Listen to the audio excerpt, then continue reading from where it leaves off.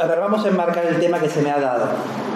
Entonces, el título de la conferencia que se me ha dado no es lo que aparece ahí en latín, sino, lo digo en español, tened entre vosotros los mismos sentimientos de Cristo Jesús o de Jesucristo.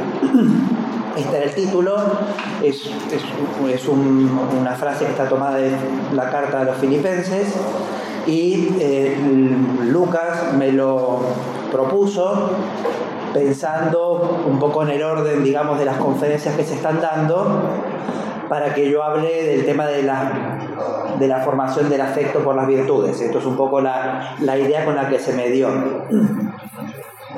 Y lo haré. Voy a hacer eso que se me pidió, pero voy a tratar de hacerlo de una manera un poco distinta de cómo podría hacerlo si hiciera un desarrollo sistemático de este tema de las virtudes. Entre otras cosas porque, aunque no sois muchos, hace 3 años hablé del tema de las virtudes también. Entonces, para no hacer un desarrollo que fuera idéntico a lo que dije hace unos años, he pensado tomarme en serio el título de la conferencia y partir del comentario de la frase. Y a partir de allí conectar con el tema que se me ofreció independientemente del título, porque ahora cuando vayamos al análisis de la frase veremos que tiene inmediatamente poco que ver con la idea que había de fondo. Entonces vamos a empezar por allí. Entonces, si pongo allí el texto en griego y en latín, es para que veamos la fuente de la que está tomada el título. Pongo más grande el latín que el griego porque como estamos hablando de Santo Tomás, también me referiré al comentario de Filipenses de Santo Tomás. Y por lo tanto quería que tengamos presente el texto de la Vulgata, que es el que sigue Santo Tomás. Y la Vulgata nueva y la antigua son iguales, en este punto dicen lo mismo. El texto latino es igual. El texto que comenta Santo Tomás en este punto es igual que el que tenemos hoy en la página del Vaticano.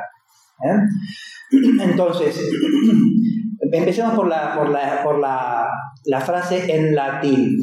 En latín dice esto: Hoc sentite in vobis quod in Cristo Iesus. Literalmente, sentir en vosotros lo que también en Cristo Jesús, ¿no? La palabra que utiliza es sentir, sentite, y ahora enseguida veremos qué dice Santo Tomás sobre esto.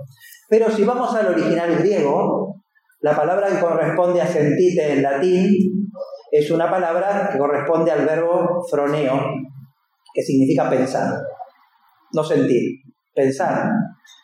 Por lo tanto, claro, un lector actual, cuando ve tened entre vosotros los mismos sentimientos de Jesucristo, está pensando en tener los mismos afectos de Cristo. Porque sentimiento hoy es algo que tiene que ver con la afectividad. Pero lo que dice el texto en griego es que tengamos, como se traduce en otras lenguas, la mente de Cristo o los pensamientos de Cristo, o que juzguemos como Cristo o algo así. Entonces, digamos, el sentido original es más cognoscitivo que afectivo. Y de hecho la palabra sentir entre los medievales y Santo Tomás tiene un sentido cognoscitivo primariamente, aunque iremos yendo hacia lo afectivo. No os preocupéis, sobre todo Lucas, no te preocupes que vamos a ir allí. Pero digamos, de entrada tiene un sentido cognoscitivo, y además sentir no solamente significa sentir en el sentido de la percepción sensorial, sino que también significa juzgar. Y por eso de allí, hasta donde yo sé, porque esto sí que no es mi especialidad, la palabra sentencia, ¿no? La sentencia es un juicio y que tiene la misma raíz de sentir.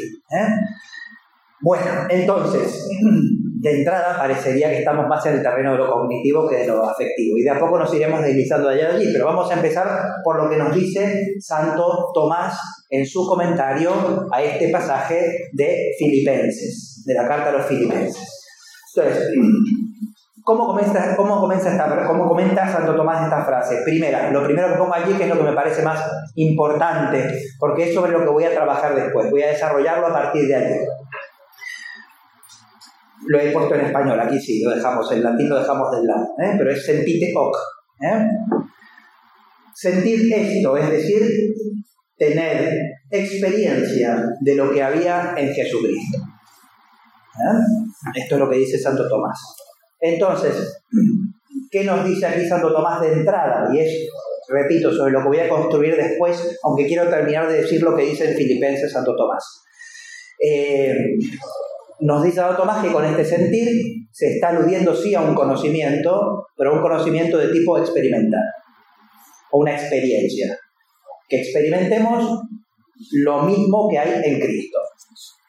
Esto es la idea fundamental. Sentir, se usa la palabra sentir, porque se está hablando de un conocimiento experimental. ¿En qué consiste este conocimiento experimental? Es algo que tengo otros textos para comentar.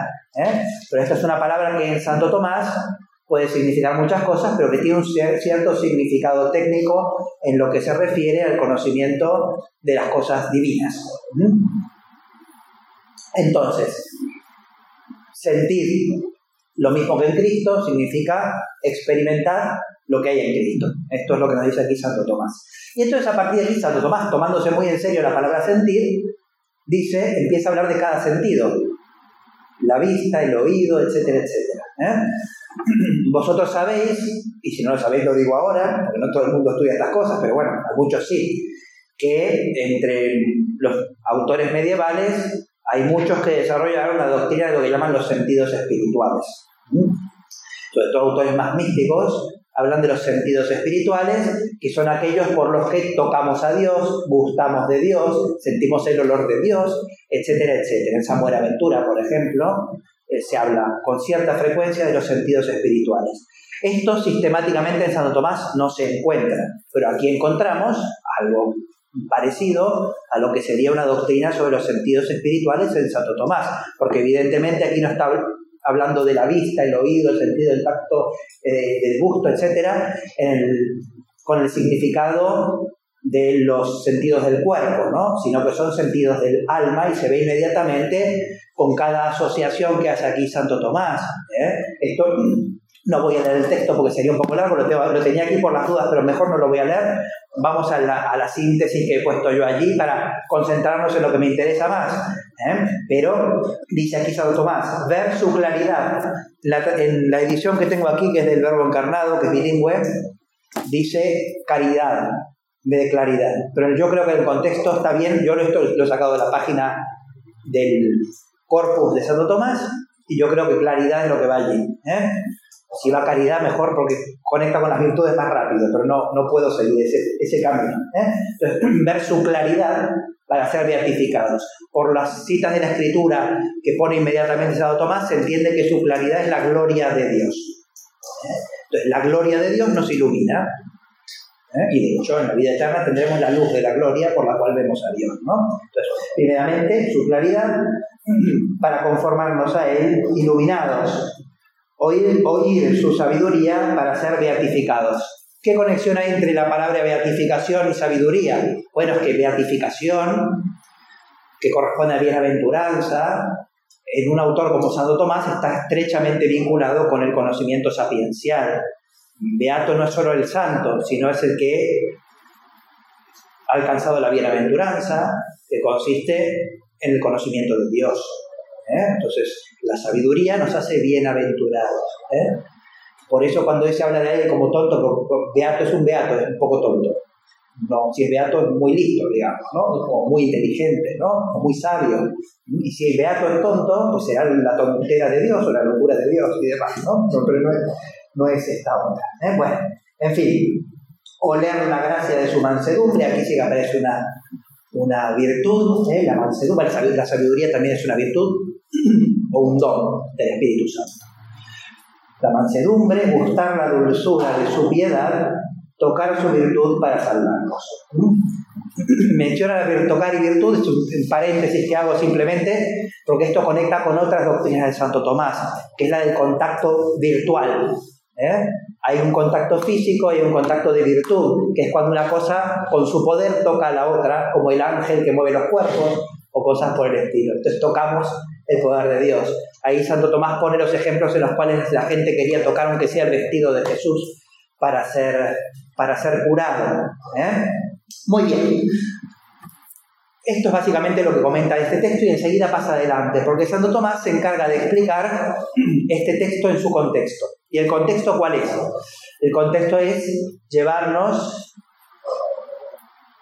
a la conformación con Jesucristo. ¿Y qué nos explica? Dice Santo Tomás. Lo primero con lo que tenemos que conformarnos es con su humildad.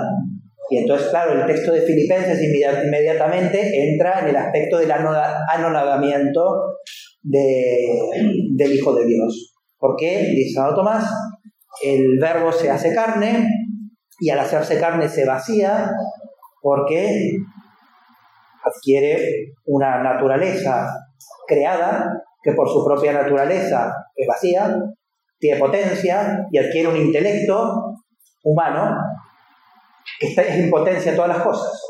Es en potencia todas las cosas. Está vacío, así está la referencia de Aristóteles de la tabula rasa y demás.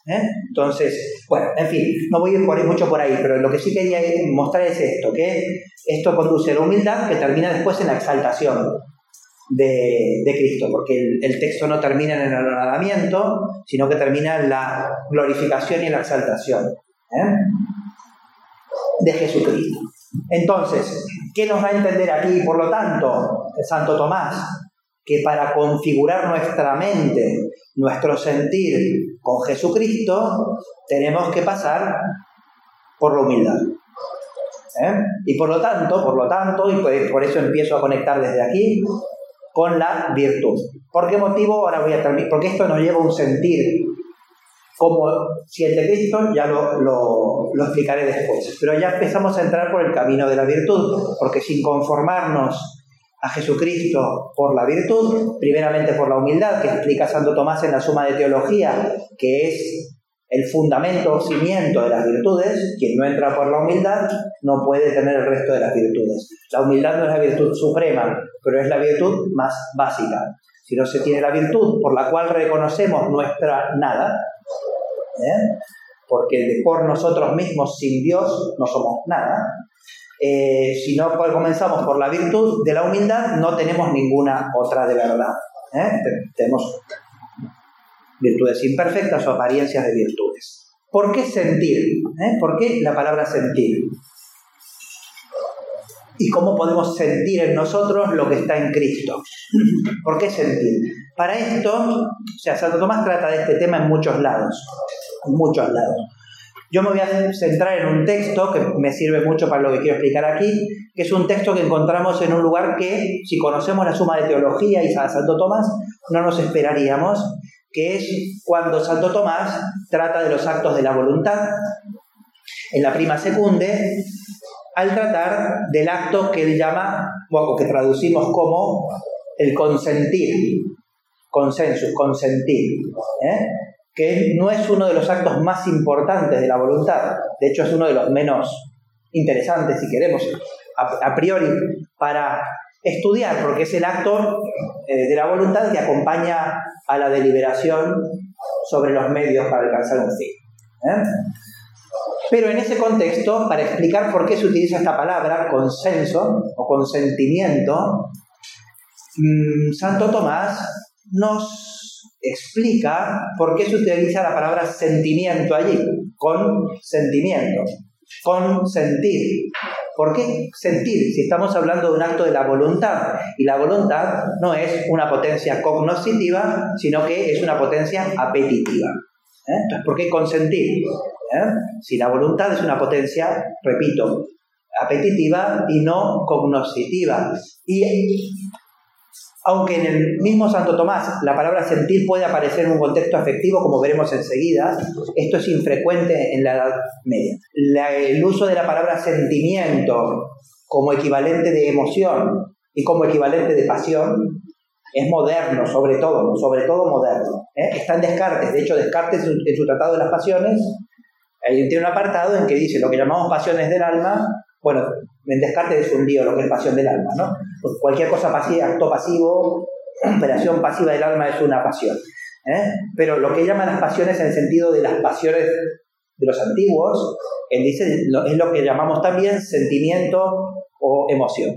Y es de allí que se populariza más, filosóficamente primero que nada, el uso de las palabras emoción y sentimiento para referirse a lo afectivo. Pero a Santo Tomás le suena a sentido,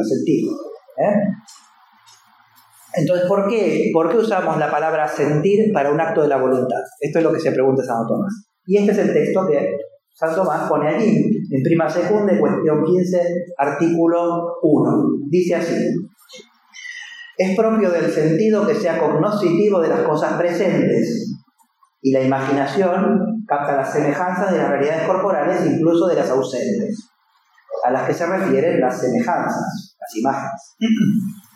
Pero el intelecto aprehende las razones universales que puede aprehender indiferentemente de las cosas singulares presentes o ausentes. Aquí está comparando el modo de conocer del sentido, de la imaginación y de la inteligencia. El sentido es de lo presente, la imaginación de lo ausente, están sus representaciones, y el intelecto es indiferente de lo presente a lo ausente porque abstrae del tiempo. Esto es lo que dice aquí, hasta aquí. Y como esta es la parte importante, y aquí empezamos a entrar en lo interesante, porque además son temas en Santo Tomás, no diría poco estudiados, porque esto se estudia en Santo Tomás, se estudia mucho más de lo que parece, ¿no? Pero poco conocidos en la divulgación de lo que piensa Santo Tomás. Entonces dice así: y como el acto de la facultad apetitiva, en este caso la voluntad, es una cierta inclinación a la cosa misma, es decir, Santo Tomás dice, cada vez que explica la diferencia entre inteligencia y la voluntad, que por la inteligencia traemos las cosas hacia nosotros, hacia nuestro interior, pero por el afecto vamos hacia la realidad. Esta es la diferencia. Entonces, como la facultad apetitiva es una cierta inclinación a la cosa misma, según cierta semejanza, la aplicación de la facultad apetitiva a la cosa, según que se adhiere a ella, la palabra que Santo Tomás dice es iniere, pero bueno, adhiere, aferra, une. Según que se adhiere, une a ella, recibe el nombre de sentir, como cierta experiencia obtenida de la cosa a la que se adhiere, en cuanto se complace en ella. Por lo que se dice en Sabiduría 1, sentir de Dios en bondad. Es decir, ¿qué dice aquí Santo Tomás? Por el afecto nos unimos, nos adherimos, pegamos, nos aferramos a la cosa amada. Esa adhesión produce una experiencia. Y a eso lo llamamos sentir. Por eso Santo Tomás lo llama en algún lado cognitio afectiva o cognitio experimentalis, conocimiento experimental, conocimiento afectivo. No quiero adelantar lo que diré después, digamos, esa unión que es como más real que la cognoscitiva, si queremos, ¿no? Porque va más hacia la cosa. Esa unión afectiva produce una experiencia de la cosa. Y esa experiencia de la cosa puede llamarse un sentir. Y entonces aquí vemos por qué se puede deslizar hacia un sentido afectivo el uso de la palabra sentir. La experiencia afectiva, o mejor dicho, el acto afectivo implica en sí una experiencia de la cosa amada presente afectivamente. Esta es, digamos, la idea fundamental. Al unirnos a la cosa amada, obtenemos de ella una experiencia. Y la referencia a sabiduría es algo que vamos a retomar enseguida.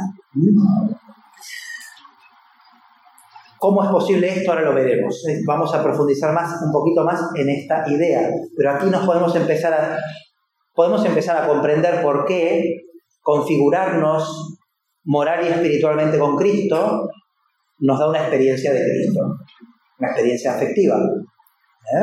Es decir, cuando nos configuramos a la mente de Cristo, cuando nos configuramos a su modo de ser, tenemos en nosotros una experiencia de Cristo. Porque lo tenemos presente en nosotros. Ya veremos después, no quiero adelantar lo que voy a decir, porque si no me salteo pasos. Pero para Santo Tomás, la cosa puede existir en sí misma, en el conocimiento y en el afecto. Y en su obra madura, que es la Suma, esta presencia afectiva cobra un papel especulativo y práctico importante. Enseguida vamos a ir a ello.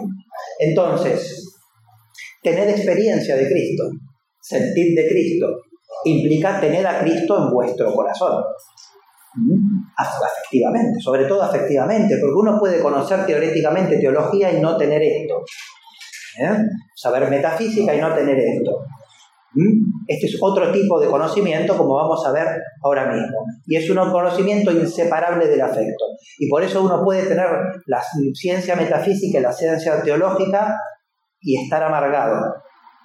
Pero esta ciencia es ciencia sabrosa, como decía Weber.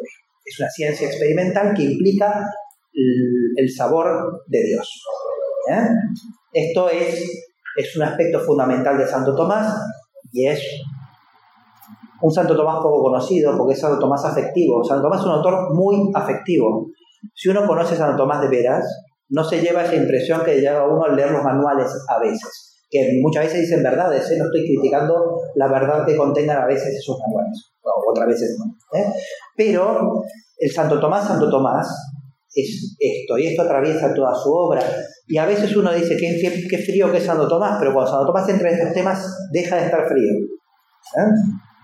Basta leer también lo que dice cuando habla del amor, como de derretimiento del corazón, o cosas por el estilo. Pero ahora no entro en esos aspectos de la afectividad, sino que me voy a concentrar en este tema de la experiencia afectiva, o cognitio-afectiva, de conocimiento afectivo. Este es un tema que Santo Tomás trata en lugares centrales de su obra, no periféricos, sino centrales de su obra. Aunque sean lugares que a veces se leen menos que otros, porque en gran medida Santo Tomás ha sido durante mucho tiempo sobre todo estudiado por filósofos que buscaban los contenidos filosóficos. Y esto tiene algo de filosófico también, porque este conocimiento no vale solo para el conocimiento divino, sino que tiene otros aspectos. Pero bueno, en todo caso se ha ido a aquellos lugares en que Santo Tomás habla de temas más filosóficos, pero Santo Tomás no vibra con los temas filosóficos fundamentalmente, vibra cuando habla de Cristo, cuando habla de la Trinidad, etc. Ahí es cuando vemos a Santo Tomás afectivo.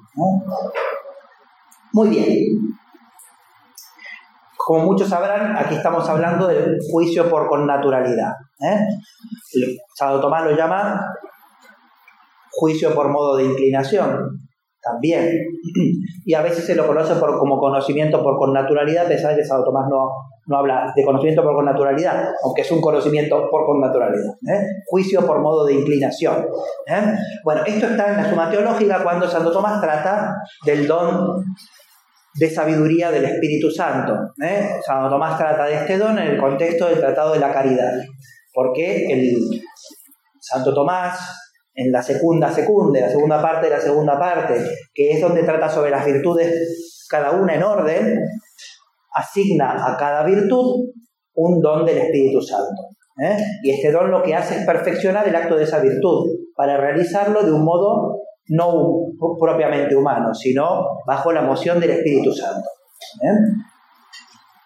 De tal manera que no se trata de una competición entre virtudes y dones, sino que los dones lo que vienen es a perfeccionar el acto de la virtud.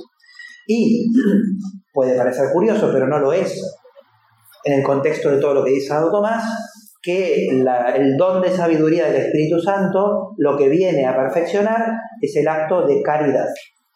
Y por eso el don de sabiduría es algo de lo que Santo Tomás trata cuando habla de la virtud de la caridad, no de la fe, a la que atribuye el de inteligencia, el de consejo vaco para la prudencia, sino él está hablando de la caridad. Bien, cuando habla de la caridad, habla del don de sabiduría del Espíritu Santo. De hecho, no sé si tendré tiempo de desarrollarlo después, pero hay que tener presente que la Suma de Teología es un gran mosaico en el que si uno no tiene la perspectiva total no sabe lo que significan las partes del todo, algo sí, pero no entiende del todo lo que está pasando. Este es un tema que atraviesa toda la Suma de Teología, como vamos a ver enseguida. Es decir, del tema que voy a tratar ahora, para entenderlo bien, tenemos que leer el Tratado de la Trinidad, sobre todo cuando Santo Tomás habla del don del Espíritu Santo, y sobre todo el nombre propio del Espíritu Santo, que es amor y don. Y después aparece de nuevo cuando Santo Tomás habla de la imagen, la cuestión 93 de la primera parte, y después aparece de nuevo cuando Santo Tomás habla de los dones. Y todo eso está conectado, y si no conectamos todo, no entendemos de qué habla Santo Tomás cuando habla de esto. ¿Sí? Muy bien, entonces, vamos a ver lo que dice allí. Santo Tomás está intentando explicar qué cosa es el don de sabiduría del Espíritu Santo. O el espíritu de sabiduría. Pues Santo Tomás dice que es mejor hablar como habla la Escritura, y la Escritura no lo llama dones, sino espíritus. El espíritu de sabiduría. Entonces dice así: la sabiduría implica cierta rectitud de juicio según las razones divinas. O sea, el que tiene el don de sabiduría es uno que puede juzgar según las razones divinas.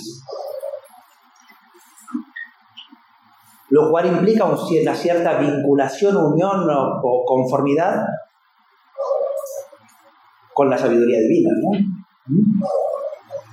Pero la rectitud de juicio puede darse de dos modos. Primero, según el perfecto uso de la razón. De otro modo, por cierta connaturalidad hacia las cosas sobre las que hay que juzgar. Como de las cosas relativas a la castidad, juzga rectamente quien conoce la ciencia moral, pero por cierta connaturalidad a ella, lo hace quien tiene el hábito de la castidad. Entonces, aquí empezamos a entrar en lo importante de la explicación.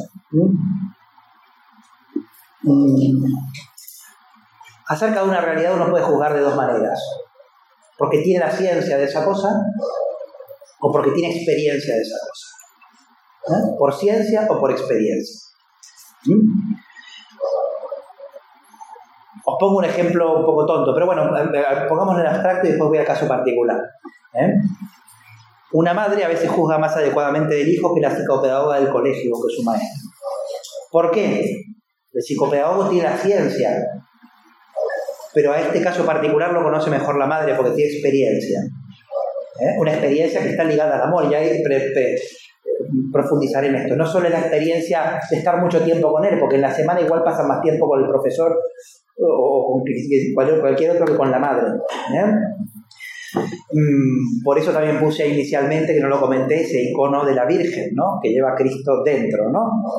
Porque lleva los sentimientos de Cristo. No hay nadie más configurado con los sentimientos de Cristo que la Virgen María. Lo llevó carnalmente, y esa es su gran gloria, pero está perfectamente configurada espiritualmente con los sentimientos de Cristo. Está perfectamente configurada. De hecho, lo puse porque, si quizás al final vuelvo sobre esto, porque como decía Griñón de Montfort, María es el molde en el que nos configuramos con Dios, o con Cristo. Y configurarnos con María es configurarnos con Cristo. Tener los sentimientos de María es tener los sentimientos de Cristo y demás. Bueno, y sobre todo estar en el afecto de María es importante. Primero que ella nos ame más que nosotros la amemos, y después nosotros la correspondamos. Bueno, pero volvamos aquí. Uno puede conocer algo por experiencia o por ciencia. La madre conoce por experiencia a su hijo y juzga muchas veces más rectamente de él que otras personas que no lo conocen.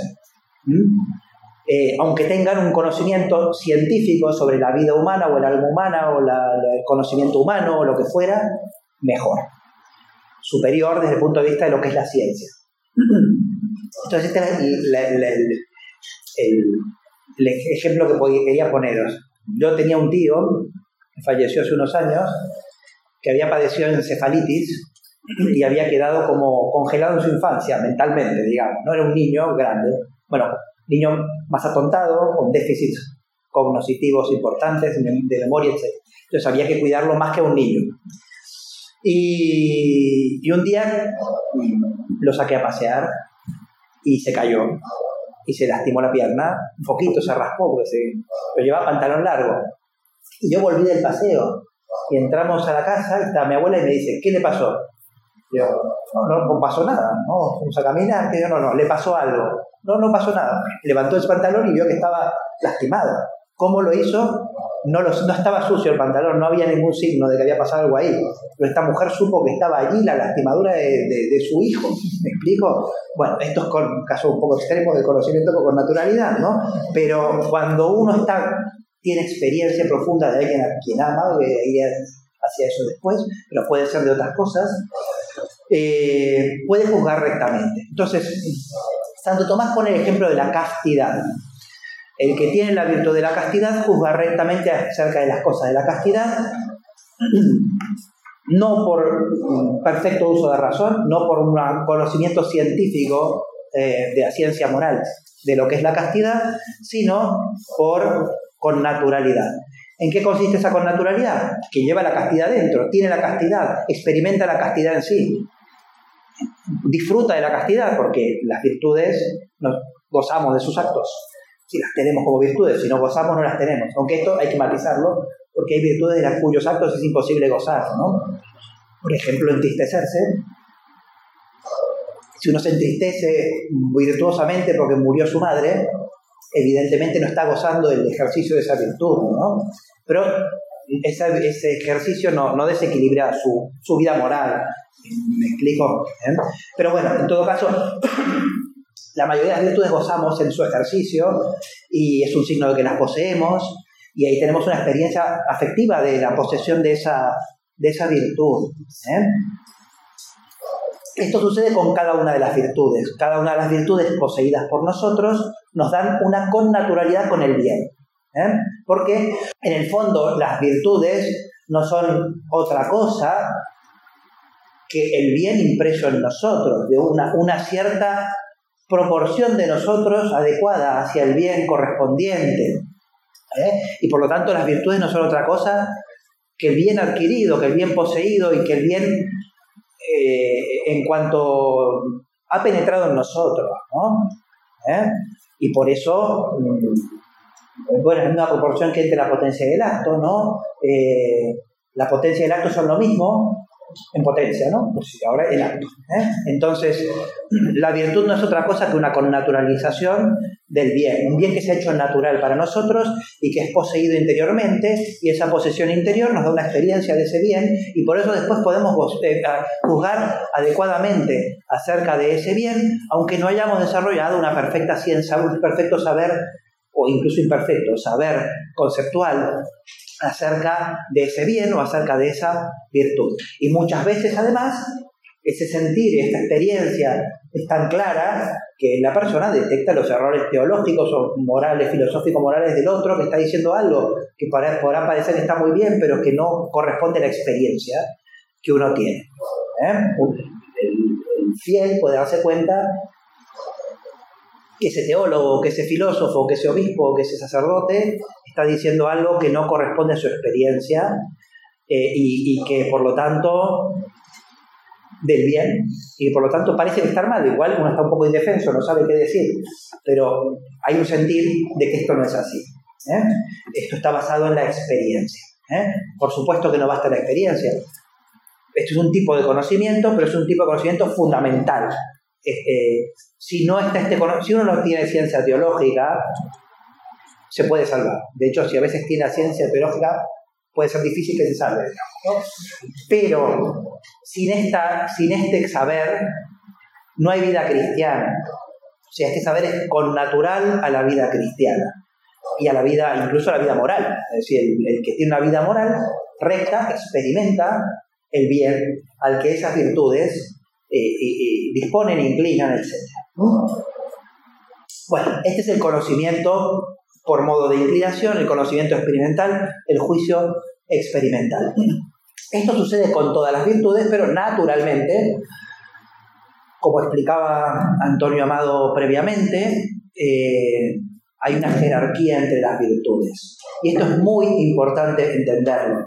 Es muy importante entenderlo porque hay un orden entre estas virtudes y algunas de estas virtudes realizan más plenamente lo que es la virtud.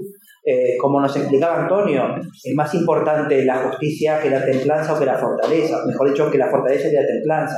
Porque la templanza se ordena a la fortaleza. Uno no puede hacer actos de fortaleza si no tiene templanza. Si uno no puede postergar la comida, después no puede ser fuerte, por supuesto, ¿no? Si uno puede aguantar comer un ratito más tarde, no va a poder ser fuerte. Aguantar comer un poco más tarde no es ser fuerte, es ser templado. Entonces, si uno no es templado, no podrá ser fuerte. Si uno no es fuerte, no puede defender el bien común, porque la fortaleza existe sobre todo para defender el bien común. Por lo tanto, no podrá ser justo, sobre todo con el tipo de justicia que es principalmente virtud, que es la justicia general. Y así siguiendo. Hay un orden entre las virtudes. Hay un orden. Pero, entre todas las virtudes, la más importante, o mejor dicho, como dice Santo Tomás, la más perfecta, porque también dice la fe es la primera virtud. Sin fe no hay esperanza ni caridad, ¿no? Pero la caridad es la virtud más perfecta. Y sin caridad no hay virtud, por lo menos cristiana. No hay virtud cristiana.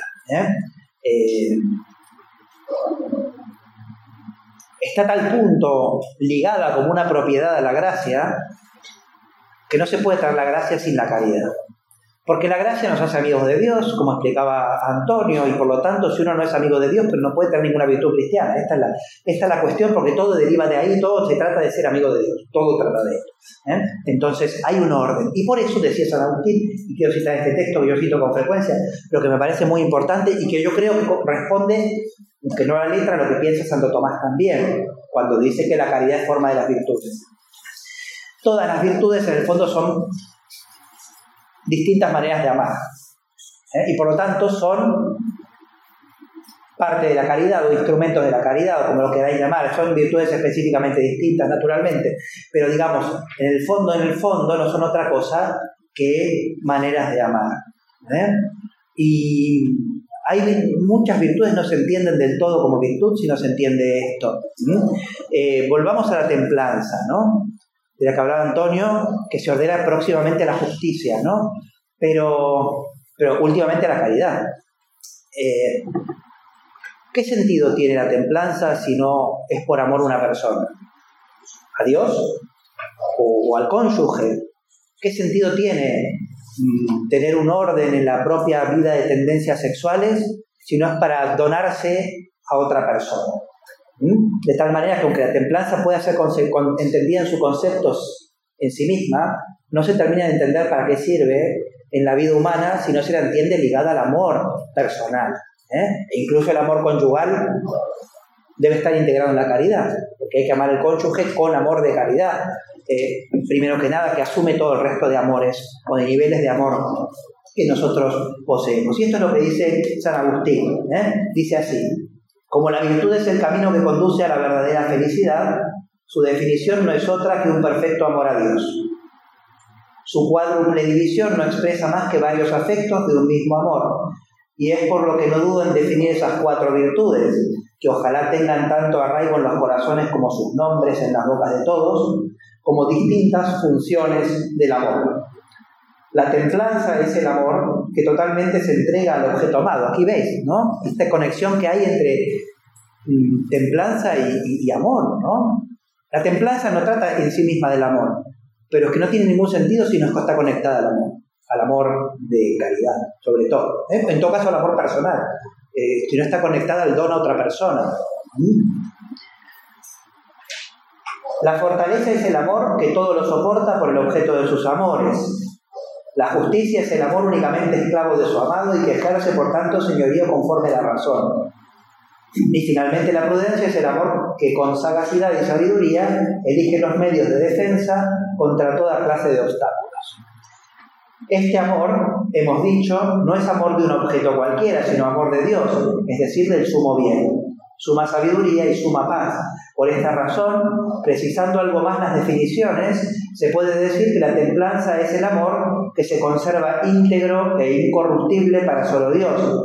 La fortaleza es el amor que todo lo sufre sin pena con la vista fija en Dios. La justicia es el amor que no sirve más que a Dios y por eso ejerce señorío conforme a la razón, sobre todo lo inferior al hombre. Bueno, porque aquí este es un detalle, pero San Agustín tiene el concepto de justicia de Platón aquí, No está hablando de la justicia en referencia a los otros, sino de esa justicia en el interior del hombre. Pero bueno, sirve también el ejemplo.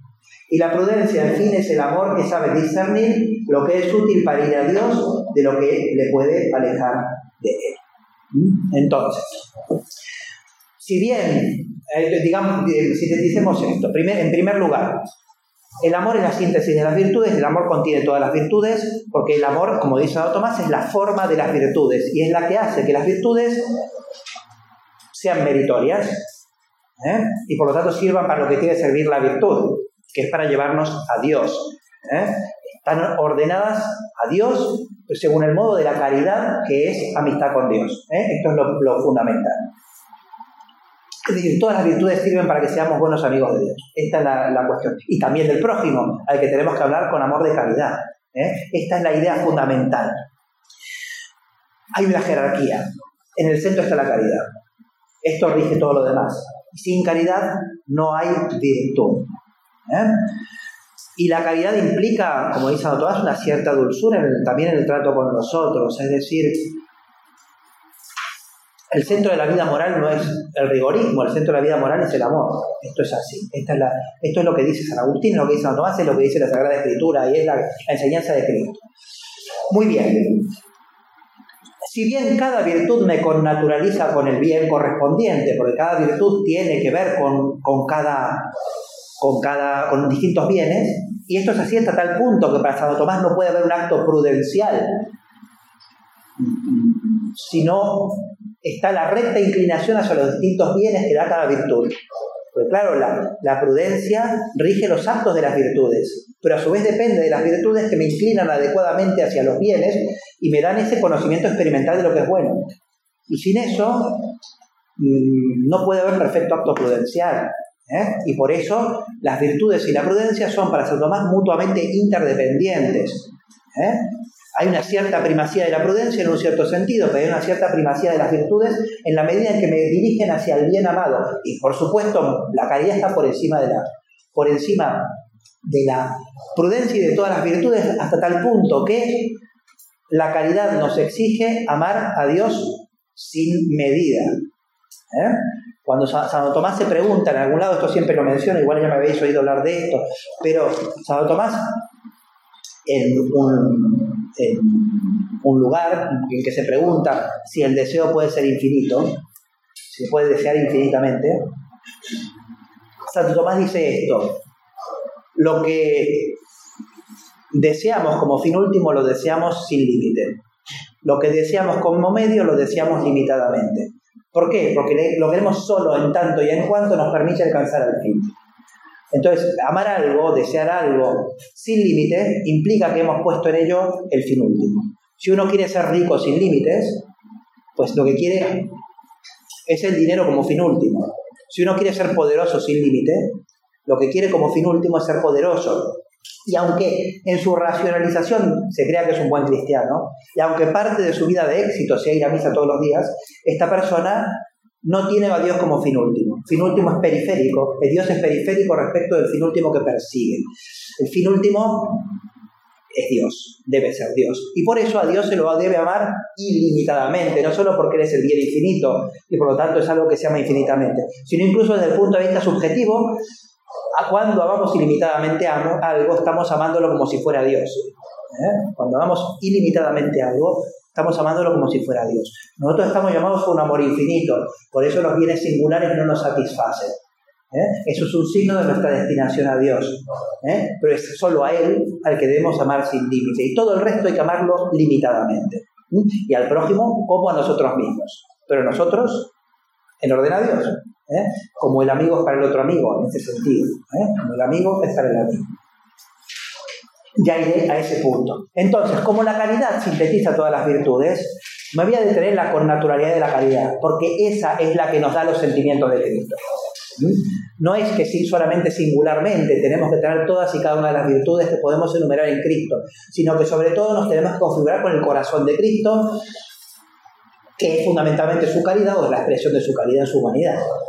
Entonces es con la caridad de Cristo con la que nos tenemos que configurar, y por eso voy a ir especialmente a este tema. Y aquí tenemos este texto, que es la continuación del texto, no el que de Agustín, sino el anterior, en el que Santo Tomás quería explicar qué cosa es el don de sabiduría del Espíritu Santo. Y dice así: tener el juicio recto, ahora ya sobre las realidades divinas, esto es lo que hace la sabiduría, juzgar rectamente acerca de las realidades las cosas divinas, las realidades divinas. Tener el recto juicio sobre las realidades divinas pertenece a la sabiduría, que es virtud intelectual. Pero tener el recto juicio de ellas según cierta connaturalidad, recordad que tenemos estos dos modos de juicio. Uno puede juzgar bien las cosas divinas por metafísica, por teología, o conoce teología como ciencia, o por connaturalidad. Y esto es lo propio del don. Tener el recto juicio de ellas según cierta connaturalidad a ellas pertenece a la sabiduría según que es don del Espíritu Santo, como dice Dionisio en el capítulo 2 del libro de los nombres de Dios, que Hieroteo, que era quien Dionisio presentaba como su maestro, Hieroteo es perfecto en las realidades divinas, no solo conociendo, sino también padeciendo las realidades divinas. Non tantum discens sedet patiens, no solo conociendo, sino también padeciendo las realidades divinas. Hay una pasión. San Juan de la Cruz, cuando habla de la experiencia mística, habla de la pasividad. Hay una pasión de las cosas divinas, no solo en el sentido de que las recibimos, sino también a veces en esta vida las sufrimos. Creo que es San Juan de la Cruz que dice que cuando Dios nos acaricia, como estamos heridos, nos duele, que nos acaricia para sanarnos. Pero nosotros no estamos dispuestos adecuadamente para esa caricia de Dios. Entonces nosotros padecemos las cosas divinas en el sentido que tenemos experiencia. Experiencia, aquí padecer significa no necesariamente sufrir, sino que significa experimentar las cosas divinas. Este tipo de compasión, ¿ves? Que aquí se utiliza compasión. Compasión. Compasión. Padecer con este tipo de compasión o con naturalidad con las cosas divinas se realiza por la caridad que nos une con Dios, según aquello de 1 Corintios 6, quien se adhiere a Dios es un espíritu con Él. Entonces, padecer las cosas divinas implica recibirlas, y esta recepción nos hace capaces de juzgar acerca de las cosas divinas por connaturalidad. Y esta es la sabiduría cristiana, esta es la sabiduría, que es superior a la sabiduría del mundo, etc. Esta es la sabiduría de la que habla la Escritura. Esta sabiduría y esta caridad están tan estrechamente unidas y tienen tanta importancia que, esto lo digo entre paréntesis porque no voy a entrar por allí, pero para Santo Tomás, la caridad es el término de la misión invisible del Espíritu Santo. Es decir, nosotros tenemos caridad porque el Espíritu Santo viene en nuestro interior. La caridad es el sello del Espíritu Santo en nuestro corazón. De modo semejante como la sabiduría es el término interior de la misión invisible del Verbo, según Santo Tomás. Y por eso le hace corresponder la bienaventuranza de bienaventurados los pacíficos o los que obran la paz, porque serán llamados hijos de Dios. Hacer la paz, dice Santo Tomás, es... Claro, la paz es la tranquilidad en el orden, es ordenar, y ordenar es propio del sabio, ordenar es propio del sabio. Entonces el sabio es el pacífico y es el que se ha llamado hijo de Dios. Entonces aquí estamos tocando un tema que es muy importante y que trasciende lo que yo puedo realizar aquí. Lo que me interesa aquí es terminar de desarrollar esa idea inicial de qué significa sentir en nosotros lo que también está en Cristo. Esto es a lo que quería ir, está en Filipenses. Y San Tomás tiene esto en mente. Es decir, sentir en nosotros lo que también está en Cristo significa un tipo de configuración con Cristo que permite que experimentemos en nosotros, con esa cognición afectiva, con ese conocimiento afectivo, lo que está en Cristo. No se trata de un conocimiento según el perfecto uso de razón, como decía Santo Tomás, no se trata de un conocimiento científico, a no ser que se hable de ciencia de la cruz y etcétera, sino que se está hablando de un conocimiento experimental al que accede el cristiano por la presencia de la virtud particularmente infusa y sobre todo por la caridad, que es la forma de las virtudes. Esto es a lo que yo quería ir. Entonces, ¿qué significa sentir en nosotros lo que también en Cristo? No significa solamente una configuración teorética con los principios de la fe o la filosofía cristiana, no significa hacer un esfuerzo por pensar como piensa Cristo, ni siquiera significa hacer un esfuerzo por comportarse moralmente como se comporta Cristo, porque no tiene que ver primeramente con el esfuerzo, sino con la experiencia del don de Dios. Es decir, se trata de la experiencia del don de Dios, desde el cual, como decía muy bien el texto de Contra Gentiles que citó Antonio, libremente la persona también responde entregándose, porque al don corresponde el don. Pero lo primero es la experiencia de ser querido por Dios. En el fondo es esto, ¿no? Que Dios nos amó tanto, que dio a su Hijo para aparecer por nosotros, que se anonadó, lo que después fue exaltado. Esto es lo que está queriendo decir aquí. Entonces, quien se adhiere a Dios es un espíritu con él. Este es un tema que, repito, que es nuclear en Santo Tomás, y voy a acabar, porque me han dicho que me quedan 10 minutos, voy a acabar con un último texto que permite todavía profundizar un poco más lo que significa esta, que podríamos llamar presencia afectiva, que permite esa experiencia, o ese sentir, como lo llamaba Santo Tomás también, comentando Filipenses, ese sentir de Dios, bueno, del que habla después los místicos y demás, ¿no? San Juan de la Cruz, ¿no? Un elevado sentir de la divinal esencia, ¿no? O sea, la ciencia de la que habla San Juan de la Cruz es un elevado sentir de la divinal esencia. No es ver a Dios cara a cara, no es la visión beatífica. Es otro tipo de experiencia, pero es experiencia real.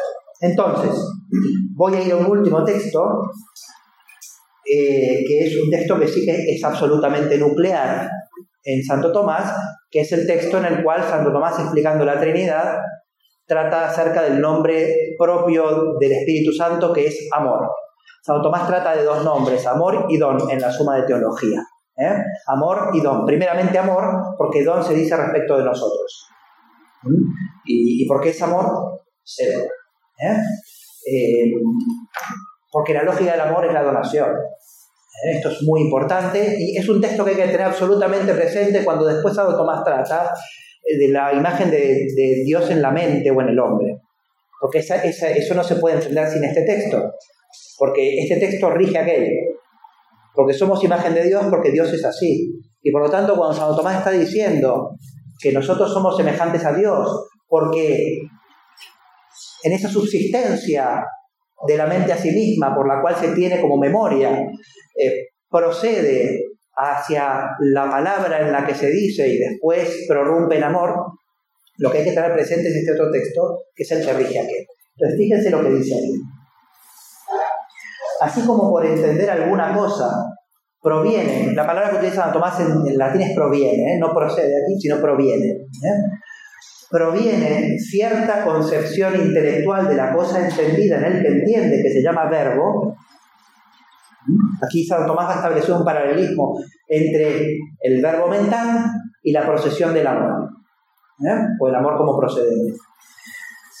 Así como entender alguna cosa proviene cierta concepción intelectual de la cosa entendida en el que entiende, que se llama verbo, así por el hecho de que alguien ama alguna cosa, proviene cierta impresión, por así decir, de la cosa amada en el afecto del amante,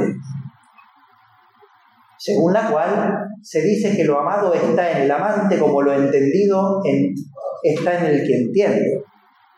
Si Santo Tomás establece un paralelismo entre el modo en que está presente lo entendido por medio del verbo mental, o el concepto, a una presencia distinta, que es la presencia afectiva.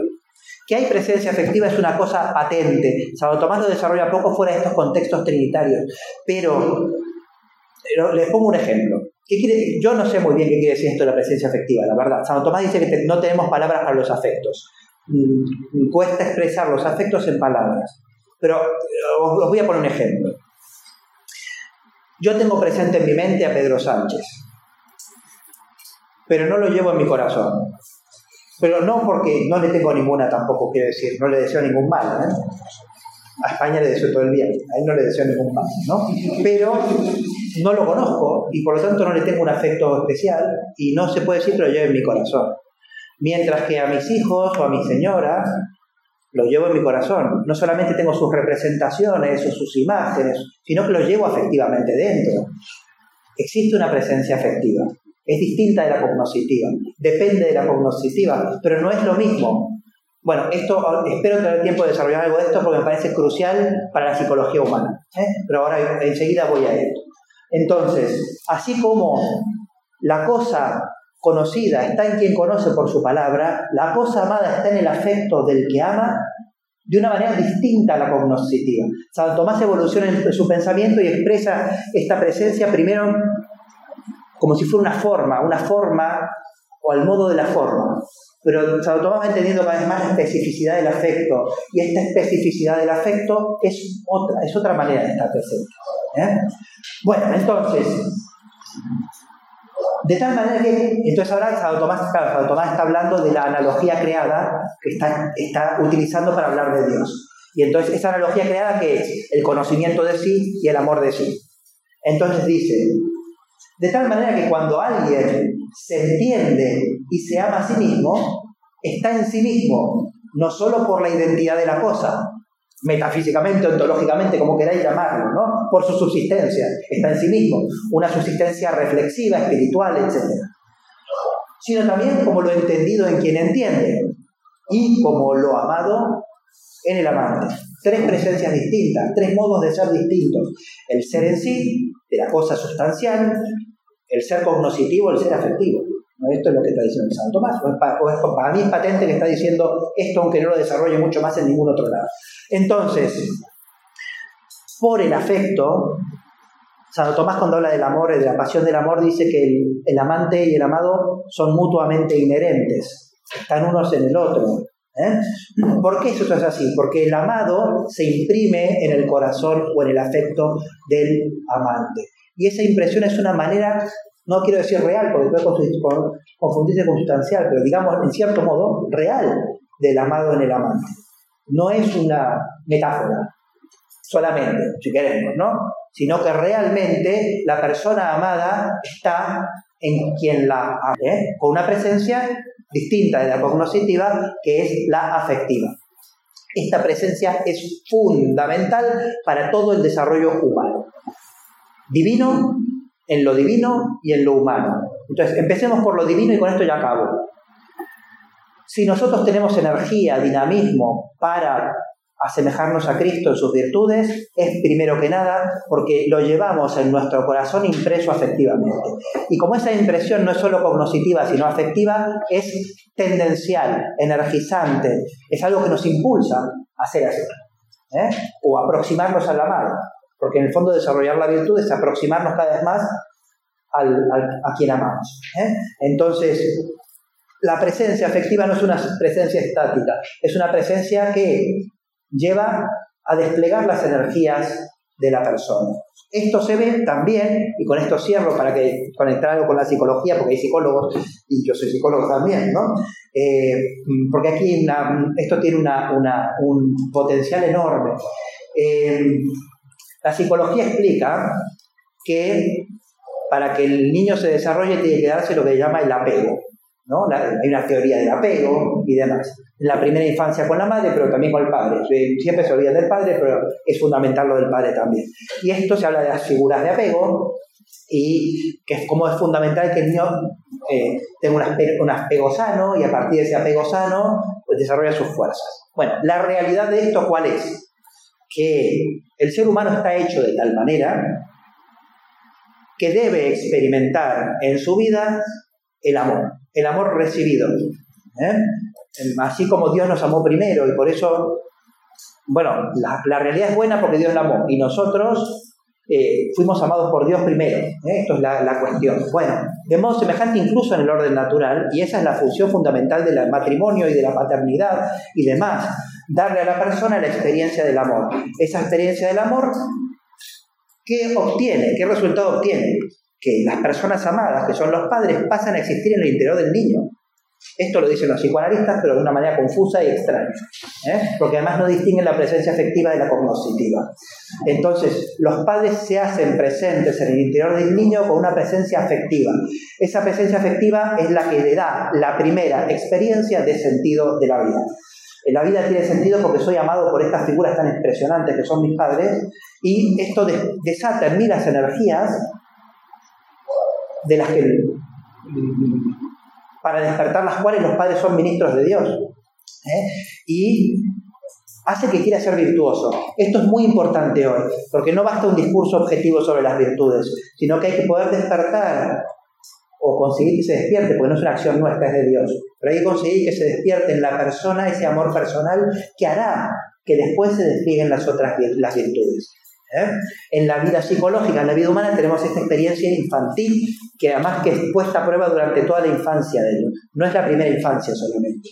La adolescencia es un momento crucial en que se pone a prueba esto. Y cuando esto se realiza bien, tenemos esa experiencia que decía Piper en el Tratado del Amor de es bueno que exista, ¿no? Qué bueno, el amor es afirmación afectiva. Cuando amamos a alguien, le decimos afectivamente que es bueno que exista. Es una especie de juicio afectivo o algo así por el cual le hacemos sentir que su existencia merece la pena. Y esto produce una presencia afectiva en el interior que conduce al bien a la persona. Y sin esta experiencia tenemos las mentes fracturadas de nuestro tiempo, las personalidades destruidas de nuestro tiempo, que no entienden al ser humano, pero no solamente por una concepción antropológica, porque no les han explicado Santo Tomás, que también no se lo explica nadie, y demás, sino también porque no tienen ninguna experiencia de ser valiosos porque han sido amados. Bueno, todo esto tiene que ver con este tema que acabo de desarrollar. Entonces, sentid en vosotros lo que también en Cristo. Es decir, tened experiencia en vosotros de lo que hay en Cristo. ¿Cómo tenemos esta experiencia? Recibida. Nos lo ordenan, la caridad también, debemos tener caridad, ¿no?